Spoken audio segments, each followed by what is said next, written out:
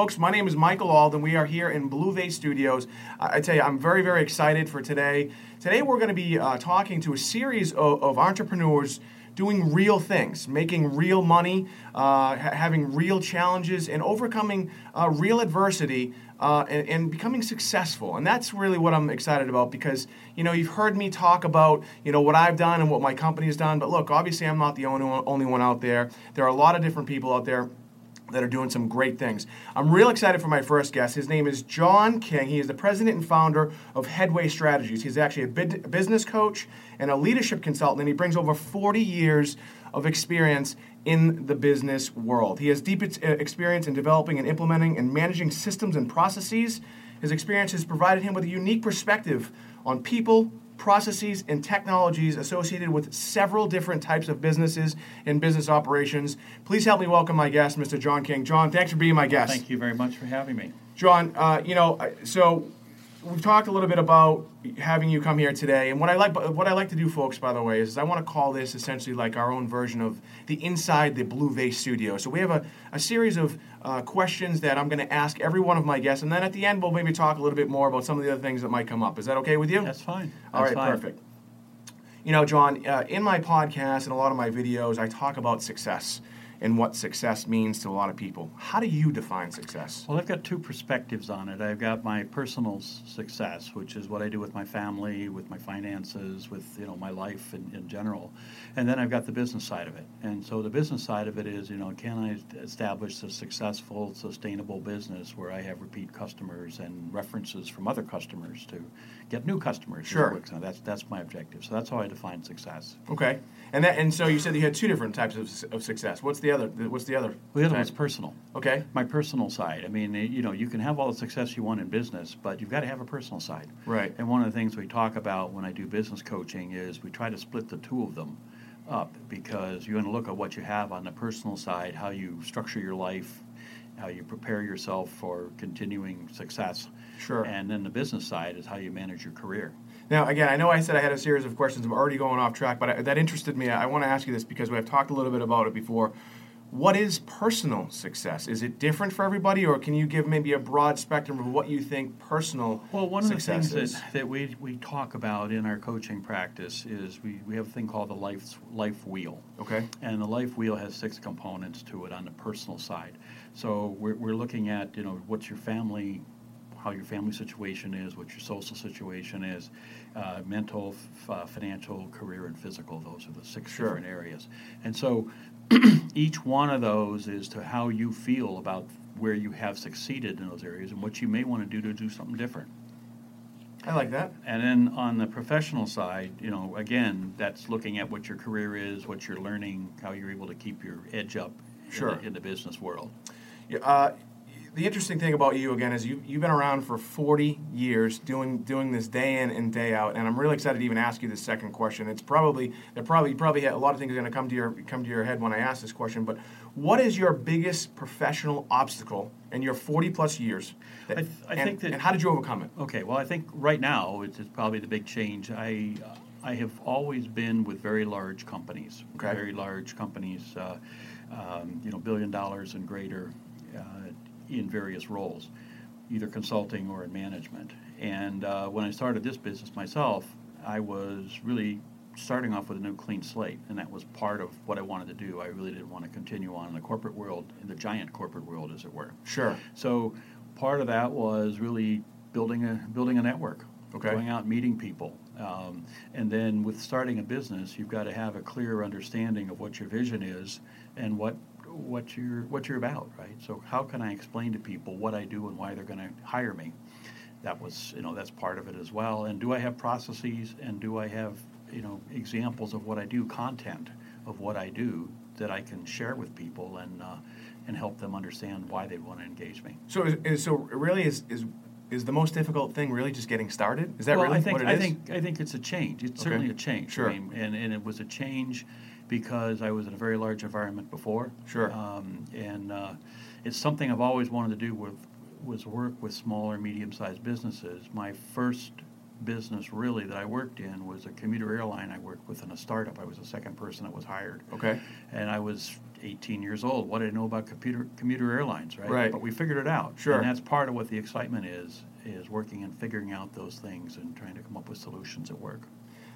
I love it. It's great. Now, let me ask you this, because I know that, again, you actually do have a higher education. You've been to college. I believe you also have your master's. But in business, is education, formal education, really necessary? Because before you answer that question, because I've met a lot of people who say that it is, and then I met a lot of people who say it isn't.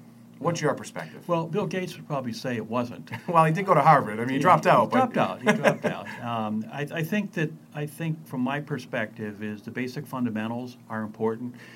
If you have a passion for a business, you're going to succeed in some manner with it.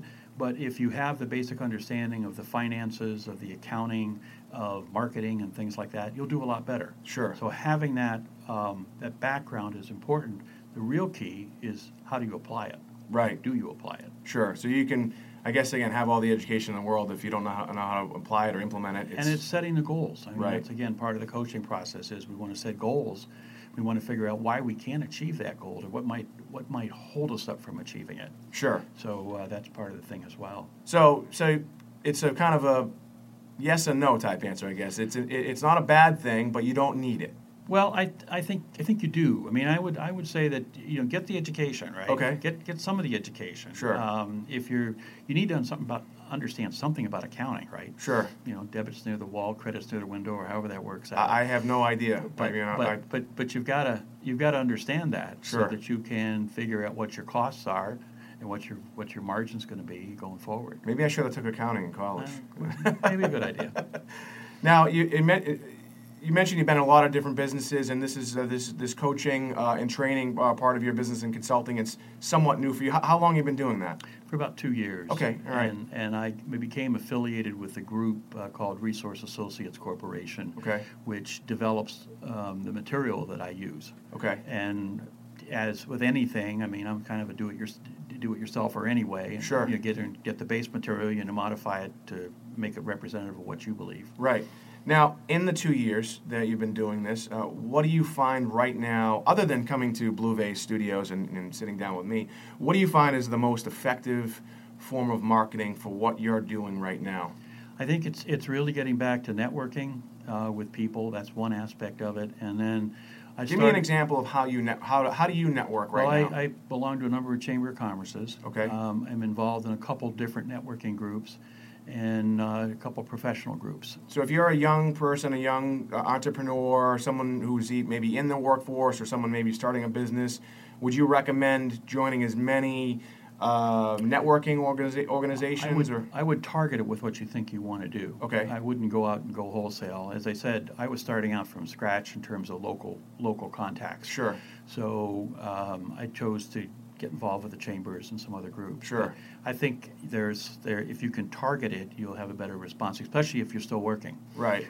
And I think the other thing that the networking is one piece. I believe developing content is another one. Sure. And so I have been working on developing podcasts, which we talked about before we started the session, and also working on writing a book. How can someone find your broadcast? Is it on it's iTunes? On my website. It's on your website? What's your website again? It's www.headwaystrategiesconsulting.com, Okay. one word. All right, well, we'll make sure we get that out there as well so that people can learn a little bit more about you. Now, I find that running a fairly large organization, a lot of people know that have listened to my broadcast. We have, 100-plus employees. We've been at it for a long time. And, again, you've been doing this a long time as well. How do you handle stress? Because I was just talking to somebody before who's the CEO of a very large organization, and he was very, very stressed out, and to the point where I was kind of scared for him. So what do you do to handle stress? Well, I think that it's each person's a little bit different. Sure. My wife, just to touch on her for a second, she loves to swim. So sure. That's one of the ways that she deals with stress, so she swims. So exercise is one. But I have a number of different hobbies. I like to scuba dive. I like to do underwater photography. I do projects with my kids around their properties. Sure. Now I'm maintaining 3 homes rather than one. Okay. As it works out. So you help your kids out Help in the projects kids out, and right? stuff? You know, Right. I own more tools than I ever thought I would. But that's a way that I deal with it, and it's doing something different. And I also got involved with the Boy Scouts. Sure. So I do leadership training for the Boy Scouts, and So you just put aside the business stuff completely? try to. Yeah. Try to. I Yeah. mean, it depends on what you're doing. I mean, not to say when I took the Scouts to summer camp, I wasn't on the phone a lot. Right. But you manage that if you get that separation, that Sure. diversion, I guess I call it. I find that for me it's difficult to put the phone down, very, very difficult, and it takes a few hours for you to really for it to kick in. I think. For Well, me, you know. I mean, I didn't realize how bad it was until I was having dinner with my youngest son one night, and I was on the phone in the car coming up to meet him, and then I met him, and I still was on the phone, and when I finished the call, he took the phone away from me and turned it off. Wow. All right. So I kind of got the message that said I needed to be a little more responsive to what his needs were. Now, this next question I have, I think I probably I'm gonna guess in my head. I'm not gonna tell you what I think it is, but I have a sentence that I'd like you to complete. If my company lacks blank, then we will not succeed. Well, I think it's pretty straightforward. I mean, if I don't have the commitment Okay. to deliver, help customers solve their problems efficiently and effectively, then it's not going to work. When you say commitment, I think a lot of people don't really understand what that means as an entrepreneur. Well, I think that's very important as an entrepreneur because you need to embrace what the customer is about, Sure. understand what their business is, and then be committed to helping them solve their issues, especially with a smaller business. It's Right. not like they've got all sorts of money to go spend to get the But for solution you right. as an entrepreneur, as a business owner, when I think of commitment and the things that I've done and continue to do is again, this is why I asked the stress question as well as all in, right? I mean, if you really want to be successful and when you're starting up, doesn't it take this full on, all in? When you say commitment, I'm thinking 24 hours a day, 7 days a week. Even when I'm trying to meditate and go to the gym, I'm still thinking about business. Is that really what? No, I think in a startup, absolutely. Sure. I mean, especially with your one-person band. Sure. I have developed relationships with people that I can bring in to help me in certain things. So I'm Right. not just all by myself. But Right. but still, you make it work, right? Sure. So you've got to make that commitment to do it. As I looked at your question, I think that you have to have the same level of commitment for your customers. Sure. And you've got to sit down with them and understand what they're about before you start recommending what you're going to do. Yeah, I agree with you. So, in any business, whether you're providing support or you're selling them a product, I think you're right. I think you really need to be committed to helping your customers, to helping them achieve their goals, and giving them what they really need and want, not what you necessarily want. No, right? no, Yeah. and that's the thing about a service industry. Sure. Is that it's somewhat intangible when you first start talking to people. So I'm going to help you with this, and they okay, what's that mean? And you Right. have to explain it to them and why they want to go this way. So I think that it's a lot different than a product sale. Sure. Well, again, we talked a little bit earlier that you started out almost 40 years ago. It's interesting that you brought it up that you started at a company. You were the number 2 at an airline. Was it? Did you say at an airline? Commuter airline, yeah. Commuter airline. What advice would you give young people in the workforce right now on how to grow, how to maybe climb the corporate ladder, whether they're actually working at a company or whether they are an entrepreneur? What kind of basic sound advice could you give someone right now that says this is what you need to do other than be committed? Okay. And when I was in public accounting, one of the partners said to me that the secret to success was to read. Okay. And so his idea was that you read the journals, you read what's going on in the industry, you understand what it means. In today's world, you've got to look out for disruptive technologies that be coming down and have a real upset to your business in the way you're doing things. And then I think the other part of it is you've got to manage your career because nobody's going to manage it for you. Sure. So you need to look at what you want to do and you make sure you like what you want to do. Right. And you need to figure out who's going to help you to get there.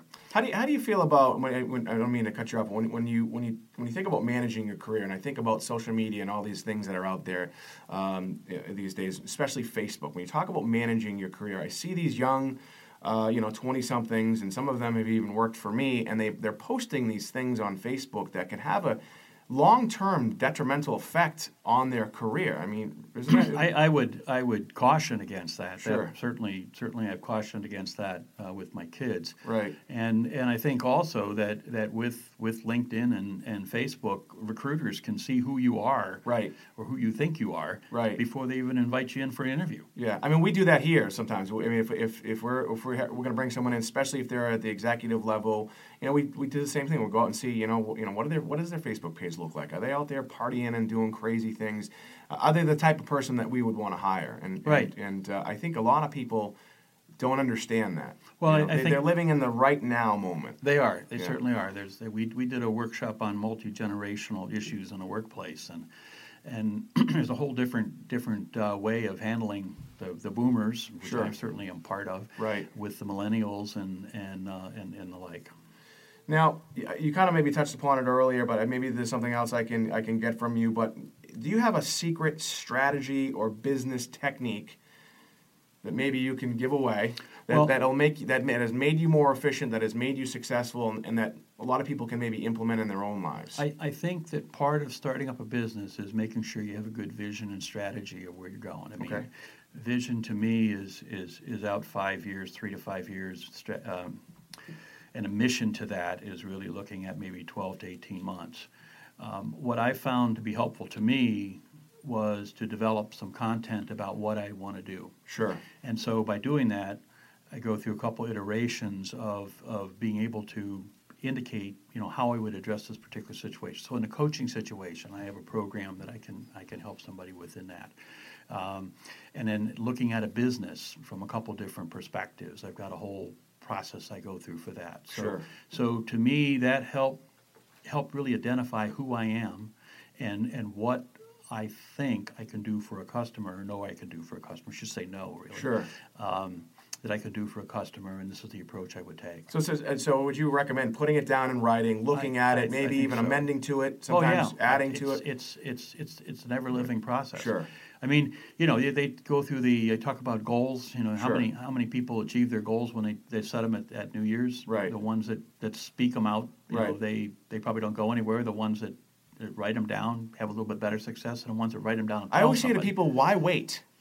Why wait to New Year's Eve? Why not just do it now? Well, what's the point? People always go on a diet. I saw a comedian once, and he said, everyone always goes on a diet on Monday. And he goes, you know what happens the weekend before? Gorge. They eat like rhinoceroses, he said. It was hysterical. And that's true. Like, if you really want to do something, do it now. Yeah. I saw someone, we talk about Facebook, and I've talked about this in my book. He said, he posted on Facebook, and he said that he was going to quit smoking in 6 months. Okay. He was going to quit smoking in 6 months. So during those 6 months, he was just going to basically, kill himself day by day. It drove me crazy. If you're going to do something, I say do it now. Well, right? You do it, but I think you have to write it down. I right. mean, I think you write it down and you follow up with it. And sure. did you achieve it that day? Right. It makes you more accountable when you write it down, right? Accountability is very key. Yeah. Because if you can, I've talked about this before, is if you write it down, the advice you've given, and you look at it, and you don't achieve your goals, you didn't get there, the only person you have to answer to is yourself. Well, that's true. And I think what you have to look at with goals is that goals are part of a journey. Right. Right. And so you may have a goal that may take you a year or 18 months to achieve, but you've got to break it down into milestones sure. that you can achieve so you feel good about moving forward. Right. Once you set them up, I mean, you can shift the dates sure. based on what happens. What happens right. going down the road. Now, we talked earlier about this. We've mentioned it a little bit as well throughout this interview. But in this day and age, what do you think is the best form of communication? I'm going to give you some examples, so maybe you've already thought about it. But is it face-to-face? Is it the telephone?